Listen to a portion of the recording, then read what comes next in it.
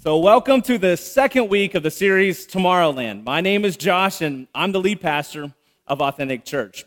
Now, before I dive into the message, I just want to share with you guys really quickly just how amazing you are. So during the quarantine, we've been very intentional about finding ways to serve our community, to come alongside those that are in need, and to honor those that are serving on the front line.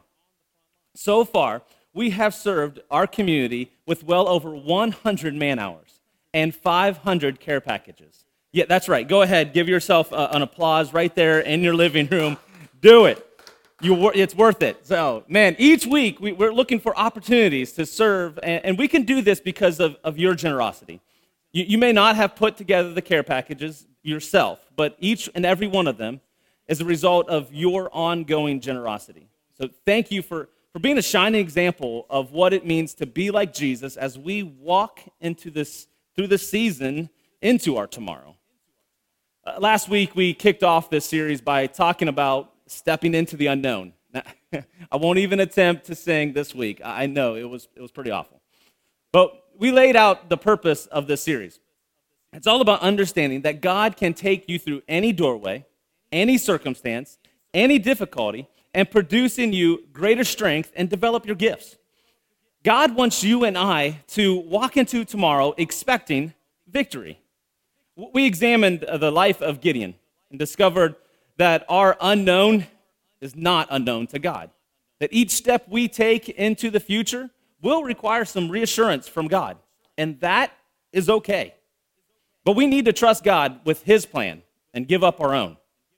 Now, I know many of you needed that message as much as I did, as we took on another week of a ton of unknowns. But for me, Monday didn't feel all that victorious. Tuesday, drug on, and I was just struggling.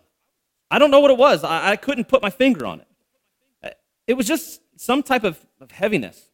Wednesday was when it got to the point that I couldn't shake it, and I felt like I was done. Where was that crown of victory that I was strutting around with on Sunday? Well, will you let me be honest for just a moment? If not, you can just turn it off. I won't know. Here's the deal. I am so over this. At first, it was a fun challenge. Let's figure out how to do this. We had to make major adjustments. Our production team, all those guys behind the cameras, had to figure things out on the fly. The worship team had to make huge sacrifices and modifications. It was a challenge, and we were rising to overcome it. But this week, Groundhog Day set in. The challenge is no longer exciting, it's an annoyance. If we have to make one more adjustment, I will come out of this quarantine a certified chiropractor. Is it just me? Or did we walk through the doorway and step into a future that I hate? Anyone else want to grab a pillow and scream into it for a few minutes? Go ahead. I'm with you. Now, this quarantine isn't the only tomorrow that we get frustrated with. There are husbands and wives that are a few years into their marriage, and they're asking themselves, how did we get here? At first, it was a challenge, and it was kind of fun to discover their quirks of their spouses and make adjustments to them. Now, those same quirks are just plain annoying. The once vibrant marriage is now becoming a drudgery. There are small business owners that stepped into the unknown when they began. There was excitement with the opening, and endeavoring to be the best boss was worth all the sacrifice. The excitement wears off, though, as the 60-hour weeks become 80-hour weeks. The bills that they never thought of are starting to pile up. They used to shine with optimism. Now they feel surrounded by darkness. The student that began the school year with high hopes of a fresh start with new teachers, they took on the challenge of higher grades with excitement. They're now just trying to make it to the end of the school year, whatever that may be. The energy has been sapped and the future doesn't look bright at all. The light shining from the other side of the door was magnetic, but once we cross the threshold into the future, the view quickly changes. The once electrifying view of tomorrow gets squashed when tomorrow becomes today, and today is somewhat disappointing. It is in this position that we find ourselves struggling to understand why God would have us here. We stepped into this unknown with boldness that God had given us, and now we're looking around and wondering why. Why did God have us come here? Why do I feel like I'm doing the same thing over and over and over again, but not getting anywhere? I wanted to step into a future that would fast forward me to where I wanted to be. And instead, I find myself on the down escalator, and all my efforts and all my energy just keep getting me into the same spot. The frustration of doing the right thing over and over again with no results is exhausting. We're not alone in this.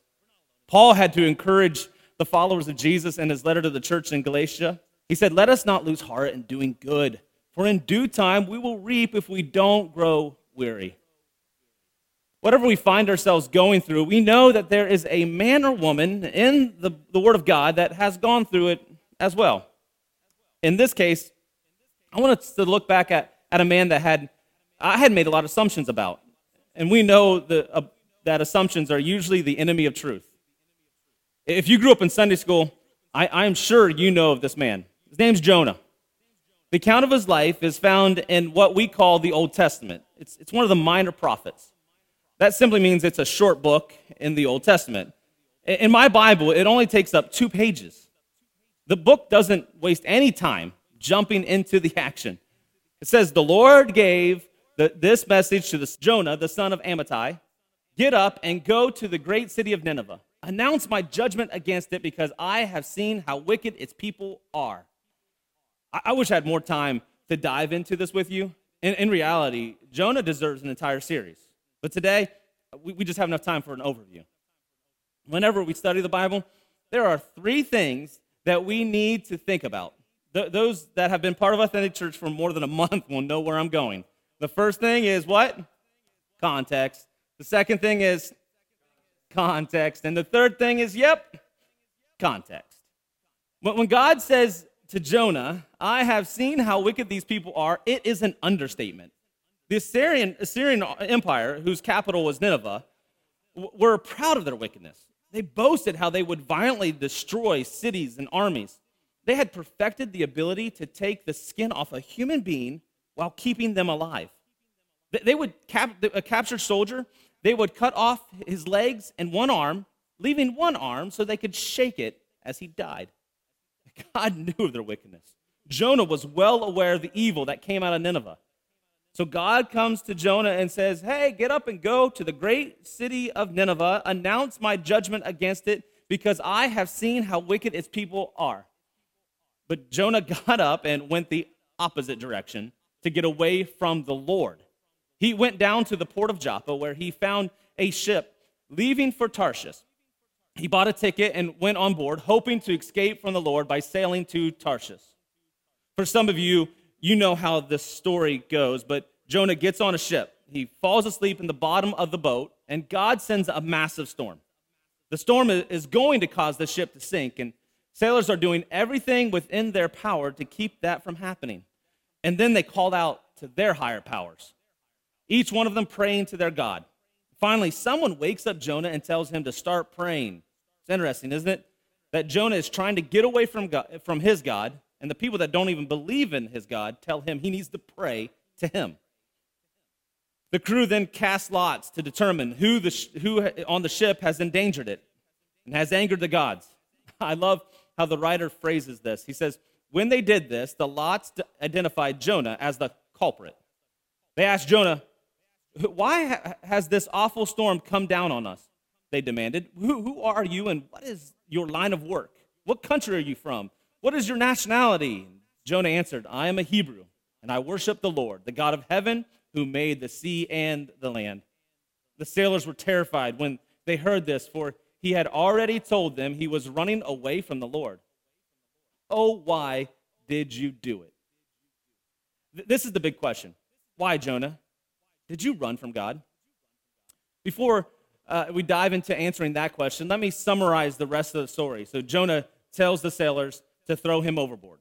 As he's sinking in the ocean, a giant fish sent by God swallows him up. Jonah is in the belly of that fish for 3 days and 3 nights when he finally decides to pray to God. He repents, and the fish spits Jonah out onto the beach. God once again calls Jonah to Nineveh, repeating the exact words he used in the first verse of chapter 1. This time, though, Jonah obeyed the Lord's command and went to Nineveh. His message to the Ninevites is a total of 8 words. 40 days from now, Nineveh will be destroyed. He doesn't tell them why. He doesn't tell them who is going to destroy them. He doesn't tell them what to do about it. Seems like a half-hearted attempt to do what God has called him to do. Surprising, the people repent. 120,000 people turn to God. This makes Jonah one of the most successful prophets of all time. Now, as I was studying this week, I realized there is so much more here that we really should do an entire series on these 2 pages of the Bible. But before I go down that rabbit trail, I'm going to rein it back. The big question is, why did Jonah run from God when he was called to Nineveh? Was it because they were so violent and Jonah was afraid? And rightfully so? I'm sure that had something to do with it. Was it because Jonah thought that the people of Nineveh deserved to be judged? He almost certainly did believe that. But when we dive into the context, I believe we get a fuller understanding of why Jonah would run. Now, the book of Jonah is not the only place that Jonah is mentioned in the Bible. Jesus references him in Matthew 12. Again, this deserves so much more time, but I'm going to stay focused. Bring it in, Josh. Bring it in. He is also mentioned in 2 Kings chapter 14. It says this: Jeroboam the second, the son of Jehoash, began the rule over Israel in the 15th year of King Amaziah's reign in Judah. He reigned in Samaria 41 years. He did what was evil in the Lord's sight. He refused to turn from the sins that Jeroboam the son of Nebat had led Israel to commit. Jeroboam II recovered the territories of Israel between Lebo Hamath and the Dead Sea, just as the Lord, the God of Israel, had promised through Jonah, the son of Amittai, the prophet from Gath-Hapar. For the Lord saw the bitter suffering of everyone in Israel, and that there was no one in Israel, slave or free, to help them. Here, Jonah is described as a prophet of God. If we only look at the book of Jonah, we can walk away with an image of a disobedient prophet running away from God. But when we take a whole picture, we get a better understanding of this man. Just a quick side note, this is true of every human being. When we look at them from one perspective, we will never fully understand or appreciate them. So Jonah was a prophet during the time of Jeroboam II. It was during this time that Israel had experienced political peace and economic prosperity. This was rare in the history of Israel. Unfortunately, it was accompanied by unprecedented collapse of their moral standards. There was corruption and abuse of power. They had turned their back on God. During this time when prophets like Amos and Hosea and Jonah were imploring the people of Israel to repent and return to God. However, the people went on their own way. Idolatry spread all over the country. The people built altars in the mountains to Baal and to Asherah. Things had gotten so bad that they were even sacrificing their children on altars. It is in the midst of that God calls Jonah to Nineveh. Now, can you imagine how frustrated Jonah must have been at this point? He had prophesied that God was going to allow the people of Israel to have a time of peace and prosperity, and it was coming to pass. But instead of praising God and following his commands, they were turning their backs on God.